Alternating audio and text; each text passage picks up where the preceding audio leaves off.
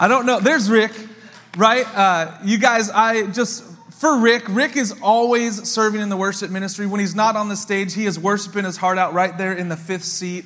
But Rick, we appreciate you, brother, and the way that you pour your heart into worship, into this church. We love you very much, my friend.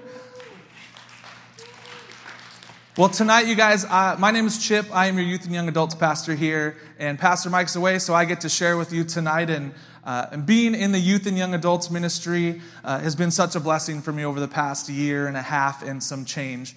And one of the things that it allows me to do is just be around people all the time.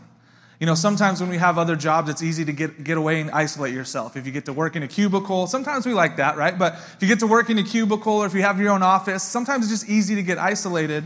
But what I really love about this job is that I get to always be around people, right? If it's Friday nights or during the day, I'm going to lunch with kids. I get to be on school campuses during the week, and I'm always around people. And there's a lot of things that we see in different groups of people, right? So I'm at schools, I'm at church, I coach my girls' soccer team. So there's just always people. And the more that I'm around people, the more that I'm realizing that this world needs help, right? Like that's not a reflection of their character. It's just, gosh, we have people that are lost, people that just don't know the truth. And the more that you're around people, the more that you'll start to figure out that they need the church to step up. Right, that they live in a broken world. There's families that are broken. I get to see this all the time on school campuses and with other people. You know, I've made the joke with one of my friends that at my age, a lot of our friends are on the second marriages. It kind of goes in waves, right? And I won't tell you how old I am, but it goes in waves, and it shouldn't be that way, right? Like there's a cycle. Okay, now you had your first marriage, you're done and you're gone. Now it moves on to the next one. And you guys, that's not how it's supposed to be. We have just a broken world, and so many of the things that the world tries to understand or take from the Bible, they pervert it and twist it, and they get it wrong. We're in a broken world. I go to schools where there's kids that just have broken homes, and they're just struggling with depression, and there's so much hurting. You know, and families are broken, kids are hurting, schools are pushing God out. I will tell you this, at the high schools that I get to go to, the kids still want God. Right? It's the adults that are trying to keep God out of the schools. And these kids realize that as more and more of their friends are battling with issues, that there's got to be hope somewhere. And there is pockets of kids on each campus that are willing to stand boldly for the things of God. They know that the answer is God. Amen? The kids still want them there. So why is the world this way? You guys, one of the things that is very popular to talk about in church is love. Right? You go to church, it's like, just make sure you shake hands, let someone know that you love them. I say that almost every Sunday that I lead worship with you guys, and so often we hear that word love. And it's almost like love has become a buzzword. Like we don't even know what it really means half the time anymore. We just say love. Oh, let's just love. Just love on them. Just love on them. You know, they'll come to know Jesus. Just love on them. We just use that term so empty. And so tonight what I want to do is talk a little bit about love. And it would seem that to me that if love, we know the Bible says that love never fails. We all know that verse. Probably any of the weddings you've been to, love never fails. And somehow the idea of love that the world has fails over and over. Somehow the idea that the church is putting out to the world, that idea of love seems to be failing over and over and over. So what are we going to do? At what point is the world going to finally turn to the church and say, help us, what is love? I don't know if that day will ever come. I don't know if they'll ever admit that what they're doing is wrong, but at some point, there's going to have to be a calling back where they say, we've got it wrong, help us figure out what is love. And I know my heart, I know this church's heart, our pastor's heart, is to be a church that has a ready answer. Right? What is love? What does biblical love look like? We want to be a church that has that answer, but not just by words. We want to be a church that when people are looking for the answer, when they come asking questions, they can not just look at the words that we're saying, but they can look at our lives up to that point and see, wow, they really are living out this love as well. Right? We don't want to be a church of just words. We don't want to have just answers. It's good to have the answers to be able to reply to them. What is love? We want to be able to give them that answer, but we also want to be able to show them. You know, I made the example a while back that Danny, who does our audio and video back there, a lot of our media stuff, He can do a backflip on a trampoline. So instead of having to explain it in long, long paragraphs, he can tell you, this is the idea, and he does a backflip. Right? That's the idea with love. When the world comes looking to us for love, it should be a quick explanation, and then they can look at your life, they can look at what your church is doing, they can look at the way that you pour into other people, and they can see that love in action. Amen? Isn't that something that we should want?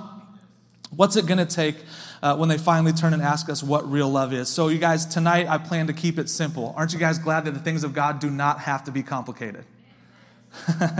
that bodes well for me, that they don't have to be complicated. So tonight we're going to talk about what real love is.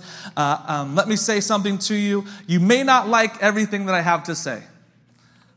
I won't apologize to you because sometimes the Bible doesn't care about your emotions. Sometimes the Bible doesn't take our feelings into consideration. If the Bible says it, it is the truth. Amen? So if I offend you tonight, get mad at God, not me. Don't really get mad at God. Just go read the Bible and make sure what I'm telling you is from the Word, okay? Let's agree that the Bible is the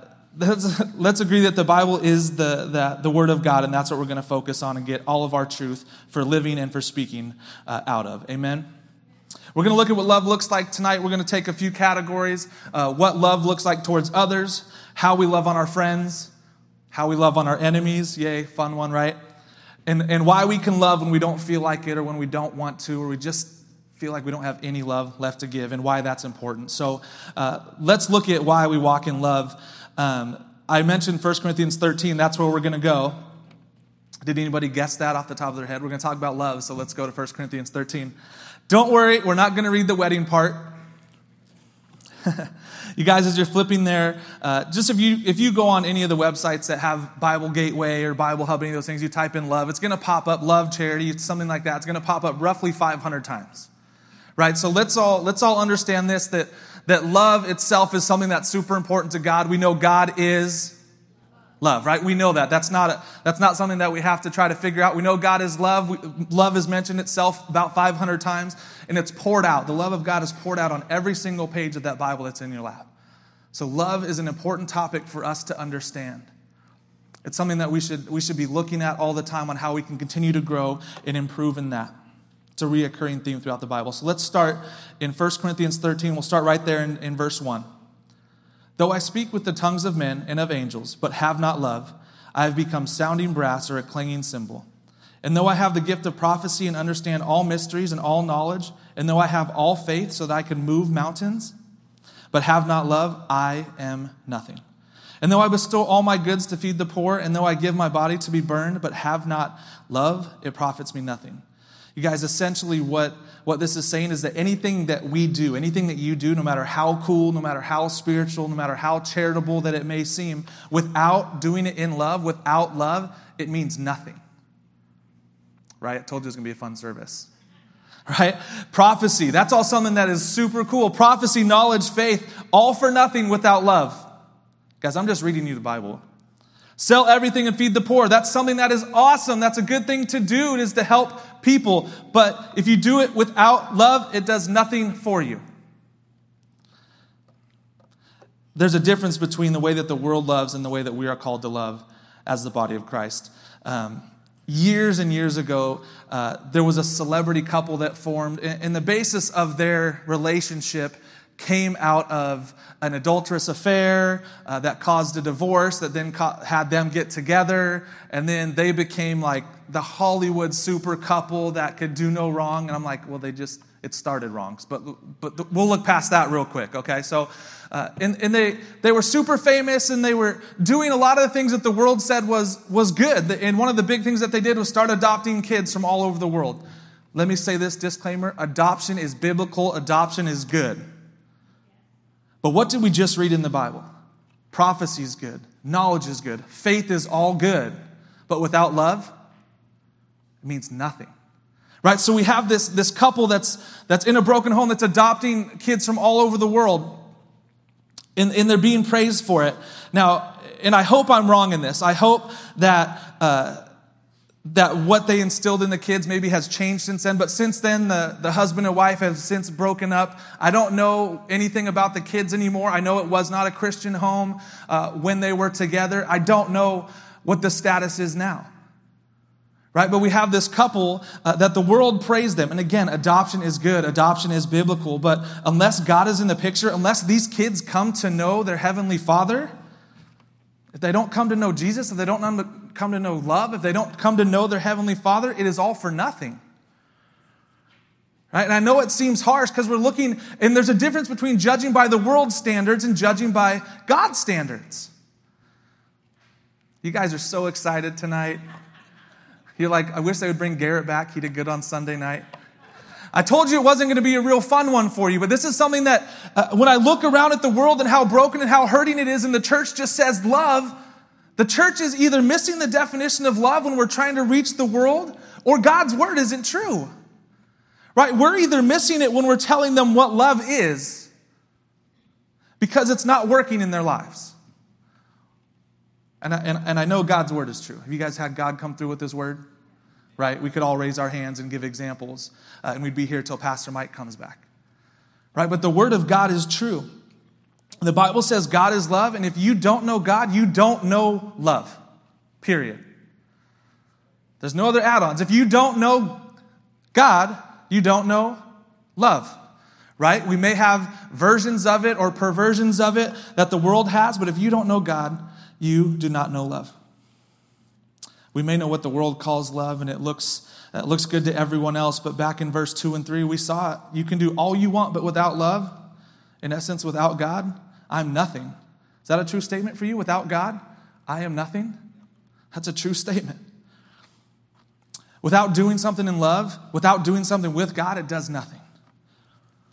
Let's go to verse 13. We're still in the same chapter.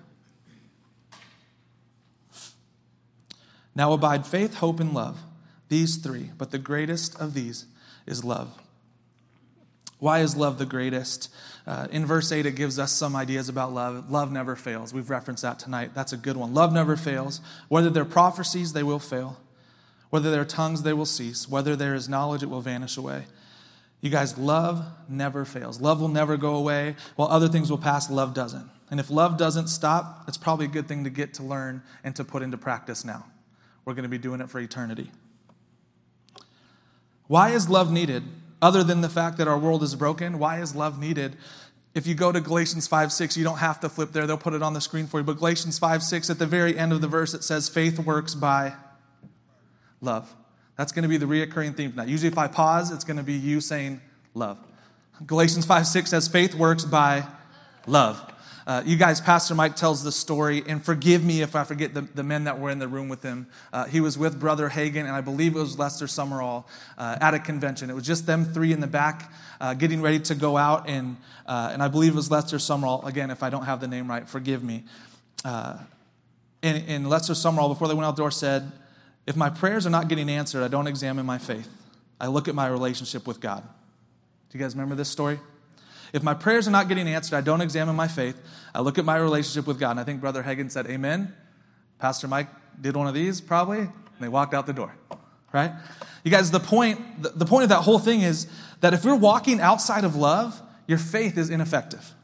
If you're walking outside of God, your faith is ineffective. So when we look at the verses in James 5:16 that says, the effectual fervent prayer of a righteous man avails much, if you are not walking in love, you are not being effectual or fervent.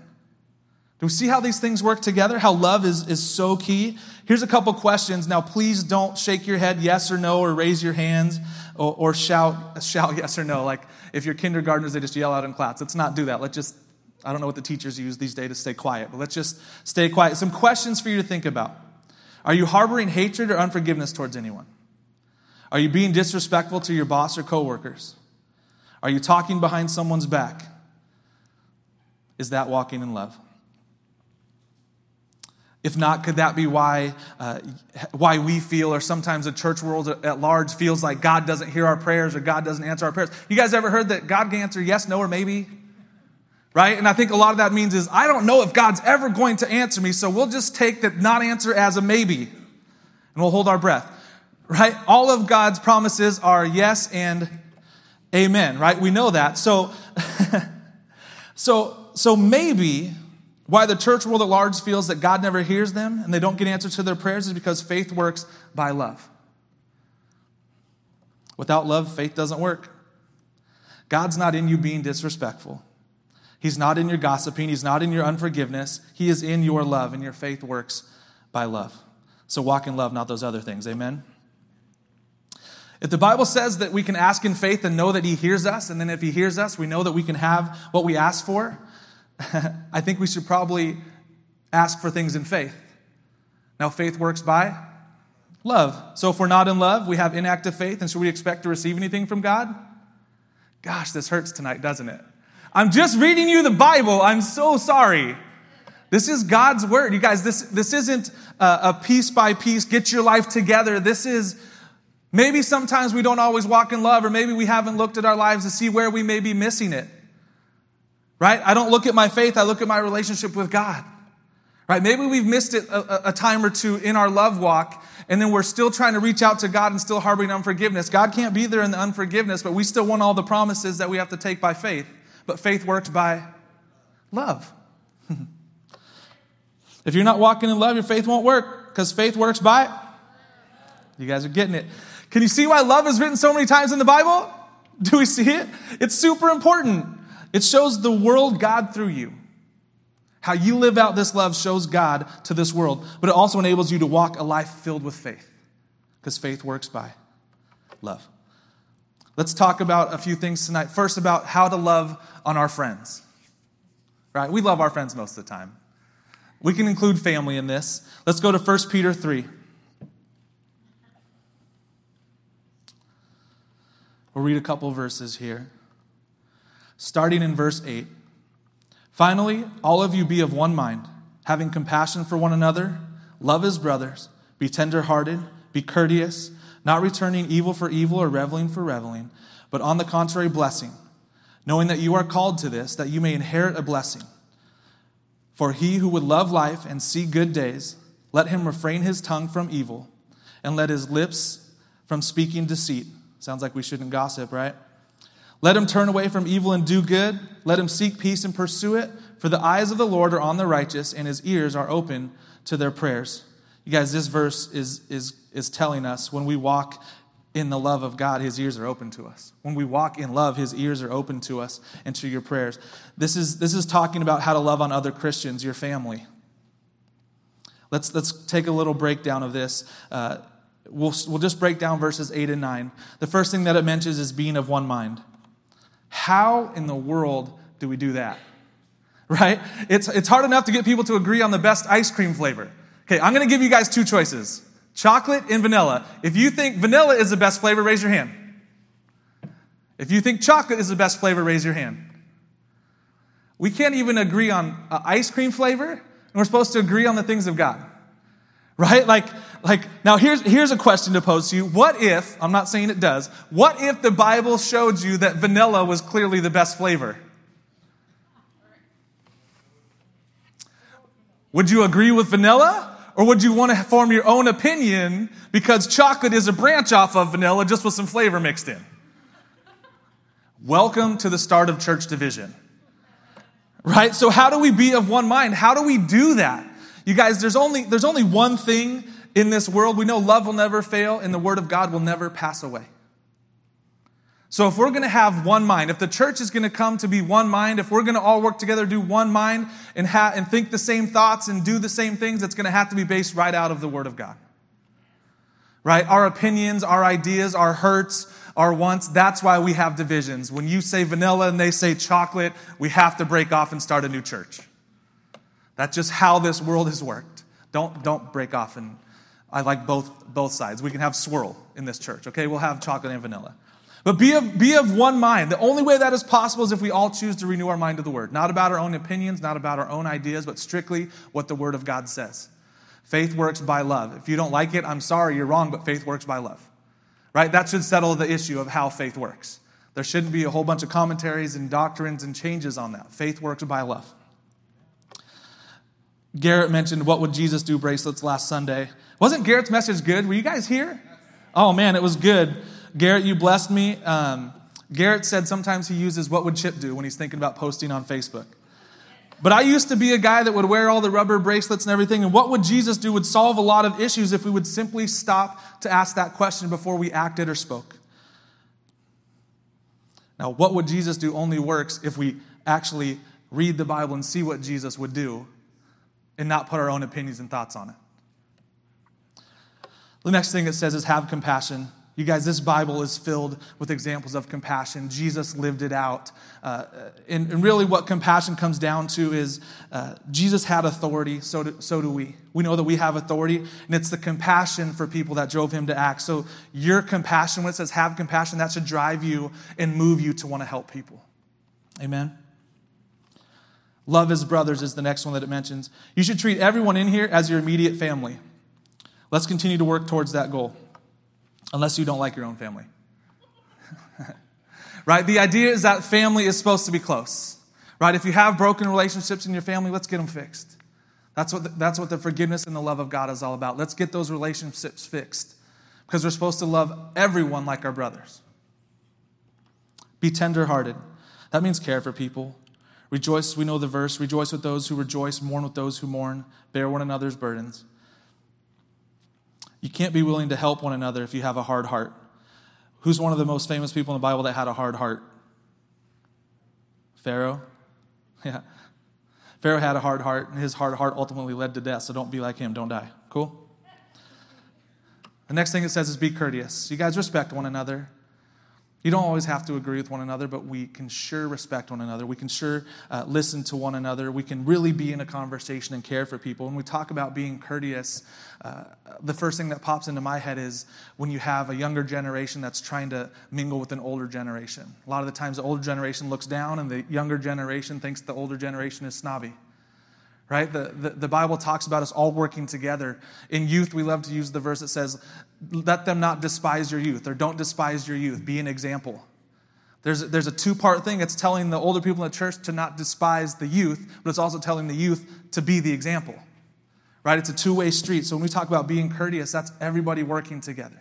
That's all of us being on the same page. Be looking for ways to put others before yourself. Next thing it says is not returning evil for evil. Guys, you know he's talking to church people, right? Our God has to tell us not to return evil for evil inside the church, inside our own family. Why would someone we love do evil to us? It just happens. We're not perfect people. Through Jesus we are. But on our own nature, our own emotions, we're not always the best version of ourselves. So don't return evil for evil. You guys, the Bible says that our job is to return blessing when someone does evil to us. It's hard to do. I know sometimes we want to do it sarcastically. Do you guys remember the story of Pastor Mike? Isn't our pastor amazing? Such a great man of God, man of faith, in the word that he pours into us. And I love that every Sunday when you come, you also get an example of how it's walked out in his life. And one of the stories that I remember is when he told the story about when his father passed away. When his father passed away, his father had been remarried and didn't like the legal system or whatnot, so didn't want to set up whatever money he had to go into the system to then be doled out. So he put the current wife in charge. And when he passed away, rumors, she said a bunch of stuff, did a bunch of stuff that ultimately would keep them from the family from seeing any money, and just told lies to him and all that kind of stuff. Just a big giant mess. And I remember when Pastor Mike was telling the story, he was angry, he was hurt.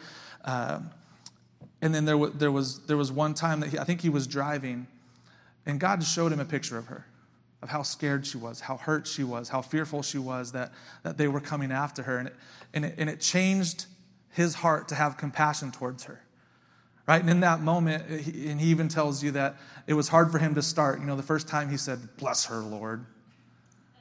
Right? I think that's how we do it a lot of the times with people that hurt us, and then we never get past it and actually move on to wanting God to really bless them. Right? The Bible says, don't return evil for evil, but blessing. Bless her, Lord. You guys, when your family and friend hurts you, it seems really hard to want to bless them, but why do we bless them? We know in Psalms 15:1, you don't have to go there, but it says, a soft answer turns away wrath. You guys can help solutions by giving a soft answer. Has that worked for anybody else in their life before? Right? When people are angry, when people are upset, you come with a soft answer, and it just dissolves the situation, a lot of the situation. But what I also want you to see, we're still in 1 Peter. Look at verse 9. And this is just after talking, not returning evil for evil, but on the contrary, blessing. So you return blessing for evil, knowing that you were called to this, that you may inherit a blessing. In Romans 11:29, it says the gifts and callings of God are irrevocable. You guys are called to bless people. Do you see that at the end of verse 9? Knowing that you are called to this, that you may inherit the blessing. We are called to bless people, and that will never change. The gifts and callings of God are irrevocable. If you are called to bless now, you're called to bless later. You are called to bless those who do evil to you. Why? Because the Bible says so. You guys, that's not always the answer we want, but the Bible says it. And guess what? There's also a little bonus for you. It says, if you do it, look at the end of verse 9. Knowing that you were called to this. So we do it because that's what the Bible says. And also that you may inherit a blessing. Guys, there's a blessing to forgiveness. So let me get back to faith works by love. If you know that God is a loving God who wants to pour out his blessings on you, but you're set on getting someone back or getting your portion or getting what you think you deserve, instead of blessing them, you're not walking in love. You're not in faith and can't expect to receive the blessings that he promised you, that you have to take hold of by faith. It's just the truth, guys. You can't grab onto God's promises by faith if you're not walking in love, because faith works by love. Told you love is important. You guys, the Bible goes on and on and on about the love of God, about characteristics of love. And we're not going to take our time to go all through those tonight. But what I want to encourage you to do is to dive deeper into the study of love.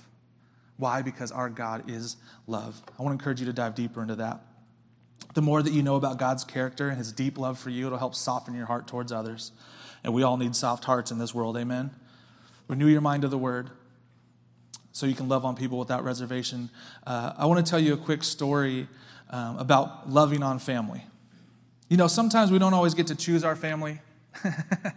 Sometimes they marry in. Sometimes you were just born and that's what happened, right? Like we don't get to choose our family all the time. And when my mom passed away in 2002, it's been a long time now, but my dad got remarried and his wife and I were not seeing eye to eye on a lot of stuff. I was a spoiled brat kid. I came home from college with one semester to go and didn't think it would be fair for me to have to get a job if I need to focus on my school. She thought otherwise. Her and my dad agreed. Right? And so we started butting heads on a lot of things. Right? And it just brought contention into everything. And then it was not a fun time. She didn't want to be around me. I didn't want to be around her. Her kids didn't like me. You know, it was a mess. Because I was set on getting my own. I deserve this. My dad needs to pay for me to go to college. I was 21, by the way. We should probably get a job and maybe pay for your own college, but we'll talk about that later. We both of us in that situation felt mistreated, felt like we were getting the short end of the stick, felt like the other person was wrong, and it wasn't until we both decided to not return evil for evil, because it was back and forth. And we were both kind of high-tempered, I guess, at the point, or we both thought that we were right. And so it was just this back-and-forth struggle with no resolve because we both wanted our way. And it wasn't until we both decided to not return evil one day that a soft answer would turn away wrath, that relationship has gone on 16 years later, and it's such a blessing. My kids have an amazing grandma that loves them, that takes care of them, that spoils them, right? She wouldn't pay for my college to finish, but she spoils my kids. You know what I mean? And we're totally blessed by it. And it all because of a matter of the heart when we chose to finally stop returning evil for evil. You guys, it's been in the Bible all of those years. We just chose not to live it out. How many times do we do that in our relationships, especially with family? Right? We let a little thing get in there and just drive a huge wedge till 20 years later we don't even know why we're really angry with them. You guys, it was hard for me. That was a hard time for our family, and I think a lot of us can relate to that. Loving family and friends can be hard, but it's part of our calling in Christ. All right, that's loving our family. That's loving our friends. You know the Bible says we're also supposed to love our enemies. Let's go ahead and let's talk about that. Go to Matthew 5 real quick. And while you guys are turning, didn't you guys enjoy Scott Stewart a couple weeks ago? Scott is a great guy. I got to pick him up from the airport. We had a good time. Then he crashed my car that Friday afternoon, and we had an even better time. And then I got to take him back to the airport. We just had a really good time. And one of the points that I love that Scott made was keeping the Bible, keeping Jesus, keeping the Scripture in context. You guys remember that point? It was such a good point because we do that a lot. It's super popular to take a specific verse or a specific phrase of a verse out of context, but it's important that we get the whole thing for understanding. This next verse is one that I'm sure back in the time when I was butting heads with my stepmom that I would have loved to take out of context. Matthew 5:43. You have heard it said, you shall love your neighbor and hate your enemy. Yes! Right? Finally a Bible verse I can stand on in this situation. You guys, we know that's not what the Bible says. Let's put it in context. Go on to verse 44. But I say to you, love your enemies. Bless those who curse you. Do good to those who hate you, and pray for those who spitefully use you and persecute you. Doesn't that sound an awful lot like how we're supposed to love our family? To not return evil for evil, but bless them. What does it say? Bless those who hate you and pray for those who use you and are against you. You guys, it sounds almost identical. Sounds like the same way that we would love on our family. It's the same way that we love on our enemies. And that's exactly how it should be. Because, see, your love, the love that you give towards people, should not be dependent on that other person. You're called to love as Christ loved. Jesus didn't differentiate between those who were going to love him back and those who would not. He died for everybody. Amen? John 15:13 says this, greater love has no one than this, and to lay down his life for his friends. You guys, and we know the Bible says God wills for all men to be saved. So God wants them all to be his friends and his family. Do we see that? Back to Matthew 5:44. But I say to you, love your enemies, bless those who curse you, do good to those who hate you, and pray for those who spitefully use you and persecute you, that you may be sons of your Father in heaven. For he makes his sun rise on the evil and on the good, and sends rain on the just and the unjust. For if you love those who love you, what reward have you? Do not even the tax collectors do the same? And if you greet your brothers only, what do you do more than the others? You guys, there's an implication that the church, that the Jesus followers should be doing more than the rest of the world. Do you guys see that? What do you do more than others? There's the implication that the church shouldn't be just doing enough to get by. We should be loving other people, taking care of other people more than the world standard of love does. Implication that the church should be doing more. Jesus says here in Matthew that God's love did not have qualifications. God's love isn't based on if the person likes you or not. Jesus coming for the world didn't dictate if they were going to love him or not. Right? He came for everybody.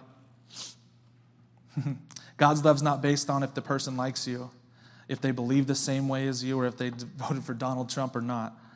The love of God is extended to all. Some will receive it, some won't, but that's their choice. And God already made his, and it was to love. That should be our choice as well. God so loved the world.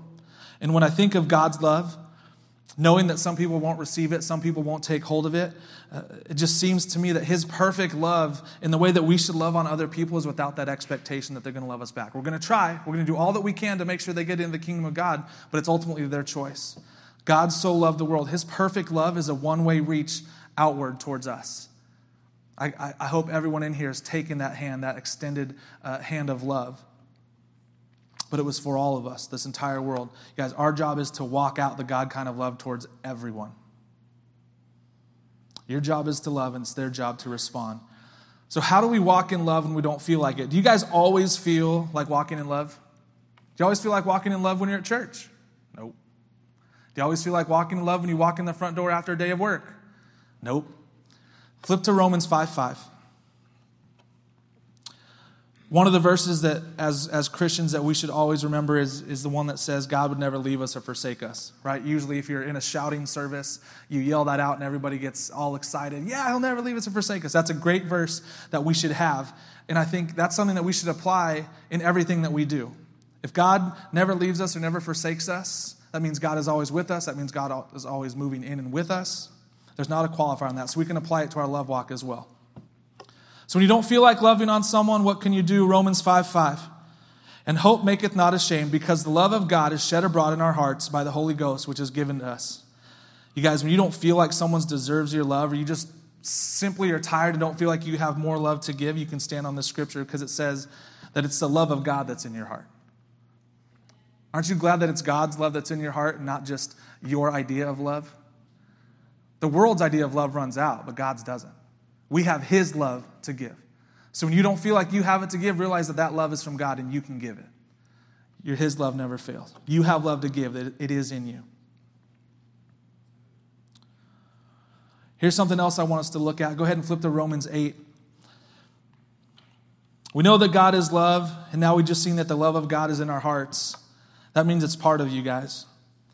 So Romans 8:37 is where we're going to start. Get your shouting hats on. Verse 37, in all these things we are more than conquerors through him that loved us. Yeah, right? Like, that's a good verse. That is a good verse. Let's keep going. For I am persuaded that neither death, nor life, nor angels, nor principalities, nor powers, nor things present, nor things to come, nor height, nor depth, nor any other created thing shall be able to separate us from the love of God, which is in Christ Jesus our Lord. Whoo! Right? Amen, right? When I was reading verse 38, this is something that popped in my head. For I am persuaded that neither death, and I made a note that says death, the end of your time here on earth, nor life, the busyness of the things of this world. Right? No matter how busy you guys get with our day-to-day tasks, you can't be separated from the love of God. Amen? Even when you're not focused on him, he still loves you. We usually read the scripture about how God loves us and how nothing can separate us from him. When I was reading the scripture a while back, something new kind of hit me. You guys ready for it? Nothing can separate you from the love of God. Did you hear me? Did you get it? You didn't get it. You didn't get it. Nothing can separate you from the love of God. Did you get it? Maybe. You're going, Chip, move on. It's a dead point. Like, it's not. I heard you, Chip, but what are you trying to say? I'm trying to get you to think of it this way. This is what showed to me when I read that verse. You should be walking out love in such a way that people can't tell where you end and God's love begins.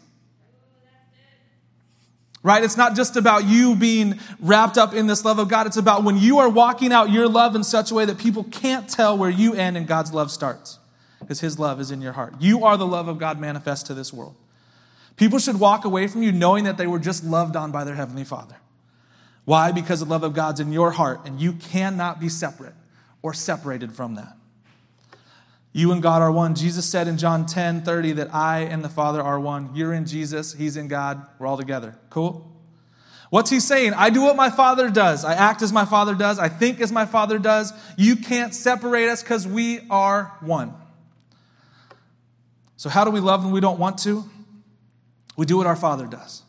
We act as our Father acts. We say what our Father says, and we think what our Father thinks. Guys, when we do that, we take ourselves and our thoughts and our feelings out of the game, and it's so much better that way. You walk in love by doing what the Bible says your Father does, because Jesus, you, and God are one.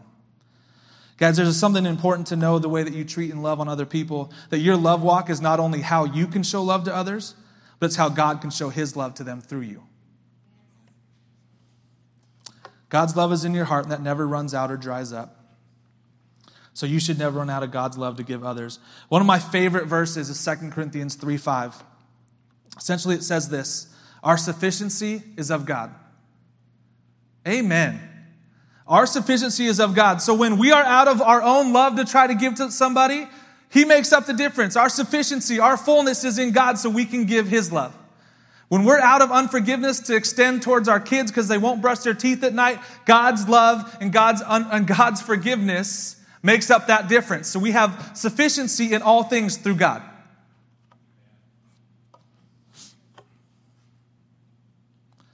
That means you're going to have to love on people you don't like. Why? Because your Father loves them. You're going to have to bless people you don't want to. Bless our Father, God. Why? Because your Father loves them. You're going to have to pray for people you don't want to. Why? Because your Father loves them. Your Father loves them, and you can't operate separate from the love of God that is in you. Turn to Mark 12. We'll wrap up here in a minute, I think. Mark 12, we're just coming out of a portion where Jesus was answering some of the Sadducees. He flips their effort to trip him up. And after he answers one of their questions, one of the scribes comes over to him privately by himself, and he asks him a question that says, which is the first commandment of all? And you see Jesus answer in Mark 12:30. And thou shalt love the Lord thy God with all thy heart, with all thy soul, and with all thy mind, and with all thy strength. This is the first commandment. What's the first commandment? To love who? God. Love God with all your heart, your soul, your mind, and your strength. That's the first commandment. And the second is like this. Thou shalt love thy neighbor as thyself. There is none other commandment greater than these. What I made a note of is when it says there's no other commandment greater than these, it's still implying that there's more stuff that we need to listen to, more things that we need to follow as well. Right? This entire Bible is a commandment for us how to live our lives. But there's none greater than these two. And the second is like this, thou shalt love thy neighbor as thyself. Guys, there's an implication in verse 31 that we're supposed to love ourselves. Isn't that a huge problem in the world today? People don't value themselves. Now, before you go crazy on me or Garrett or Mark calls to my attention 2 Timothy 3, let's go ahead and look there real quick. Let me ask you a question. Do you love yourself? Good. I'm glad. I was going to say this is not a trick question because I'm going to ask you again after we read 2 Timothy 3. Starting in verse 1. This know also that in the last days perilous times shall come. Amen. Oh, that's not a shouting scripture that we're excited about. Verse 2. For men shall be lovers of their own selves. Let me ask you again. Do you love yourselves? For men shall be lovers of their own selves, covetous, boasters, proud, blasphemers, disobedient to parents, unthankful, unholy, without natural affection, truce breakers, false accusers, fierce, despisers of those that are good, traitors, heady, high-minded, lovers of pleasures more than lovers of God, having a form of godliness but denying the power thereof. From such turn away. Do you love yourselves? It's not a trick question. I'm just messing with you because right here we see that the world's version of loving themselves is completely selfish. They're putting themselves first. They're wanting what other people have. They're proud. They're boasters. They're not listening to parents. Why do you disobey your parents? Because you think you know better. The teenagers just laughed. Yeah, I'm talking to you. You guys, this world's version of self-love is selfish. Only looking out for themselves. And that is not what God just said. What did the first commandment say? To love who first? God. This is the world's perversion of love. Everyone's right, proud of their own sins. They're false accusers. They love pleasure more than God. Lovers of themselves, the creation more than loving the Creator. I think there's, just to show you the difference in how the world spins things versus what Jesus said, the world says this, and it's also in plenty of action movies, or I think I'm referencing specifically a Star Wars movie. If you are not for us, you are against us. That's what the world says. In Mark 9:40, Jesus says this, for he that is not against us is for us. Do you see a difference? The world says this, if you are not for us, you are against us. And Jesus says, if you're not against us, you're for us. How much more of an inclusive, loving statement is Jesus' side versus what the world has twisted it to be? Do you see that? In Jesus' example, you're having to choose to walk the other way. If you haven't chosen, then come on in. Be part of us. But the world says, if you're not standing with me on this issue, you are against us. Do you see the difference in the perversion on how the world twists these things? I was reading, I don't read Psychology Today very often, but I was reading it and there was an article and a picture and it said, do you love yourself? Loving yourself is the first step towards happy relationships. Do you see how the world's missed it? They're close, but they're leaving out the first step, which was love God with all that you are. That was the first step. So I'll ask you again, not a trick question. Do you love yourself? Yes. I hope the answer is yes. Not by loving yourself by the world standard, which is selfish and boastful and proud and all that other garbage that we wanted, but by doing it God's way. Why do you think Jesus made the first commandment to love God? Because you are made in his image. So you need to get to know him. If you spend time finding out who your Father is, if you spend time falling in love with your Heavenly Father, you'll begin to discover who you are really called to be. And through God, you can love the you who he made you to be. Loving yourself is not about being secure in your body type. Right? Loving yourself is not about accepting your bad habits. Right? That's the world's definition of loving yourself. When you can just be okay with that sin that you keep living in. Right? When you think you know more than God, so you're going to keep living that. That's not what this is talking about. Loving yourself stems from seeing yourself as the person God has created you to be. right? That's the version of yourself that you should love and long to be. The Bible says that we can overcome, amen? The things that you're struggling with, the sins that you maybe keep falling back into, those are not the things that you should love about yourself. But you should love who God has called you to be, more than a conqueror, a king, a priest, an heir to all of his blessings. That's the you that you should love, amen? And that's why we should continually be transformed to that person. When you start to see how God sees you, you can start to really love yourself. You can start to really forgive yourself. Amen? When you love yourself like God does, you're in a position to love others the right way. You guys, how many relationships are broken in this world because we haven't understood how to biblically love on other people? And a lot of that stems from not being able to understand how to love ourselves.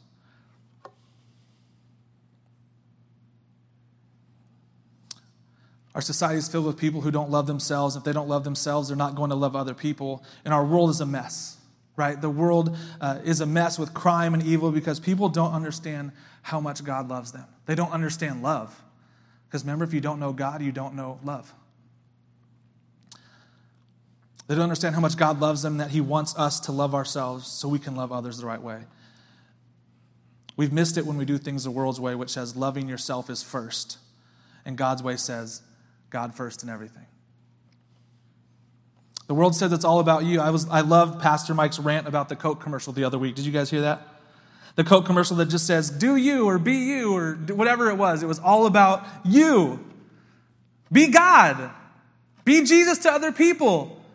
Be a son of God. That's who you're supposed to be. So as long as that's the you that you're being, great. But it's not a pass to go do whatever you feel like doing today. It's not a pass to go sin every way that you feel like you should sin today.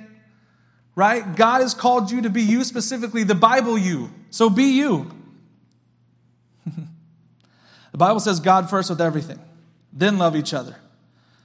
We learn to love when we learn and to know God. When we learn and know God. When we take God out of the picture, we take love out of the picture. Sound like schools and government, right? When we take God out of the picture, we take love out of the picture. It's a step that we skip that is vital. So what do we expect? If the world continually takes God and takes love out of things, what do we expect, guys? They don't know what real love is. They don't know what God's love is. They chase it through other things, through drinking, through social media, mixing up lust with love, blind acceptance of anything, and then any opposition equals hate. We fill our lives with false temporary love instead of doing it God's way, and we wonder why it doesn't work out. Garrett touched on this last Sunday. He said, if you love me, you'll keep my commandments. He was quoting Jesus. If you love me, you'll keep my commandments. Keeping the commandments that were just explained to us in Mark 12 is good for you. It's how you love God, it's how you love yourself, and it's how you love other people. I tend to get frustrated, and some of the young adults have probably heard me rant on this before. Have you guys ever come across people that don't want anything to do with the Bible because it's just a list of do's and don'ts? Right? That's such a stupid excuse. Can I say stupid on Facebook? Stupid, right? Like, it's such a stupid excuse, and I get so frustrated because it's like, even if we agree that the Bible does have a list of do's and don'ts, why would that be a bad thing? Here's some things that I pulled out that the Bible tells us to do, that we've seen tonight. Love God, love one another, love your enemies, know the word so you can be blessed. What else do we know? Be strong, be courageous. We know all of these things. Those are the do's of the Bible. Here's the don'ts. Don't get drunk. Don't murder someone. Don't cheat on your spouse. Don't gossip. Don't steal. Don't lie. You guys, people don't want a list of do's and don'ts. What's the part of the don'ts that you see are beneficial here in anybody's life? Right? Like, oh, the Bible's a list of do's and don'ts. Then do the do's and don't do the don'ts. It's good for you. Right? We all drive cars for the most part in here. There is rules of the road. Those rules are good for you. They keep you alive. The only rule we may argue with is the speed limit on the way to Arizona. It's too low.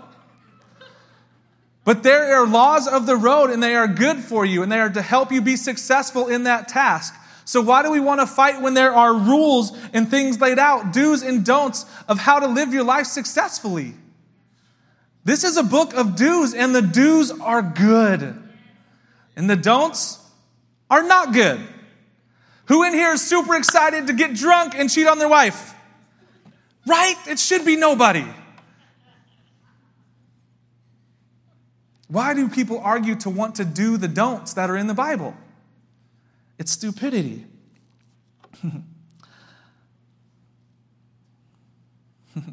You guys, anything that we see in the Bible about how to live rightly is also instructions for you on how to love. If you love me, you'll keep my commandments. Let's go real quick to 2 Timothy. I promise I'm almost done this time. 2 Timothy 2:22. Flee also youthful lust. Darn. I wanted to keep those till I was 40. Right? Come on. Flee also youthful lust, but follow righteousness, faith, charity, peace with all them that call on the Lord out of a pure heart. Don't follow youthful lust. Do follow righteousness, faith, charity, peace. Do's and don'ts. The do's are so much better. But foolish and unlearned questions avoid, knowing that they do gender strifes. And the servant of the Lord must not strive, but be gentle unto all men, apt to teach and patient.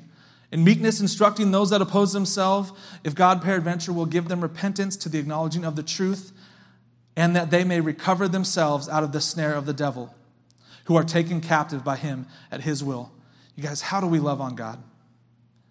We keep his commandments. How do we love on other people? We keep his commandments. What is loving others? You guys, loving others is living a life that loves God. So that the world sees you, how you act, how you speak, how you treat other people, how you instruct, how you have the answers. So that they may see that. Why? This verse tells us, so they may recover themselves out of the snare of the devil. You guys, the ultimate result of your love walk is someone else coming to know their Heavenly Father. That's what it should all be about. The result of your love walk is someone else making the choice to follow after God. How do you love on your family and friends? Keep his commandments. How do you love on your enemies? Keep his commandments. How do you love yourself? Keep his commandments. How do you love God? Keep his commandments. How do you love, period? Keep his commandments. You do the do's and you don't do the don'ts. If the Bible tells us all this stuff, right, on how to love, how to live, how to treat people rightly, what the real definition of love is it a wonder why the Bible is under such attack these days? Why they want to keep it out of schools, why they want to keep it out of government. We have, even in the church, we have sections of the church that are trying to still decide if all the parts of the Bible are true and if all the parts of the Bible are relevant for today. The answer is yes. If it's not, then what are we doing?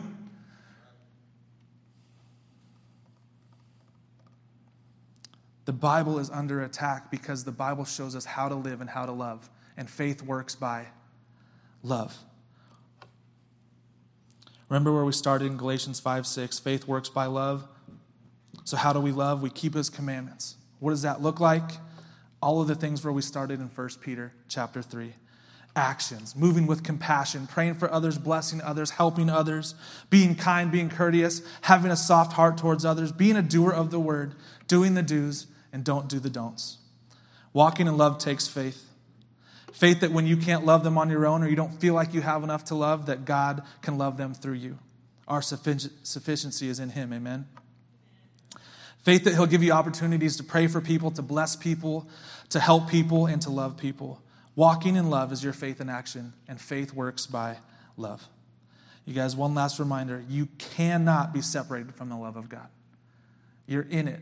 Live in it, walk in it, breathe in it. You cannot be separated from the love of God. So don't let people be able to tell the difference between where you end and God's love starts. Be the you God created you to be. Let's pray. Father God, we thank you for this night. Thank you that your word and who you are, your character and nature is so full of love. You yourself, God, are the definition of love. Help us to take a bold stand to defend love, to proclaim love, the right kind of love, and to be ready when the world asks what love really is. Help us to show your heart to other people, God. That's what we are here for. That's what we want to do with our lives, to honor you, to bring more people into this family. God, help us to love continually on our family the right way. Help us to love people that don't even like us. Help us to continue to honor you in everything that we do, God. And that in all that we do, you get the glory. In Jesus' name, amen. You guys, we love you. Thank you for being here tonight. Don't forget, Terry Mize will be here this Sunday. We'll see you then. Thanks, guys.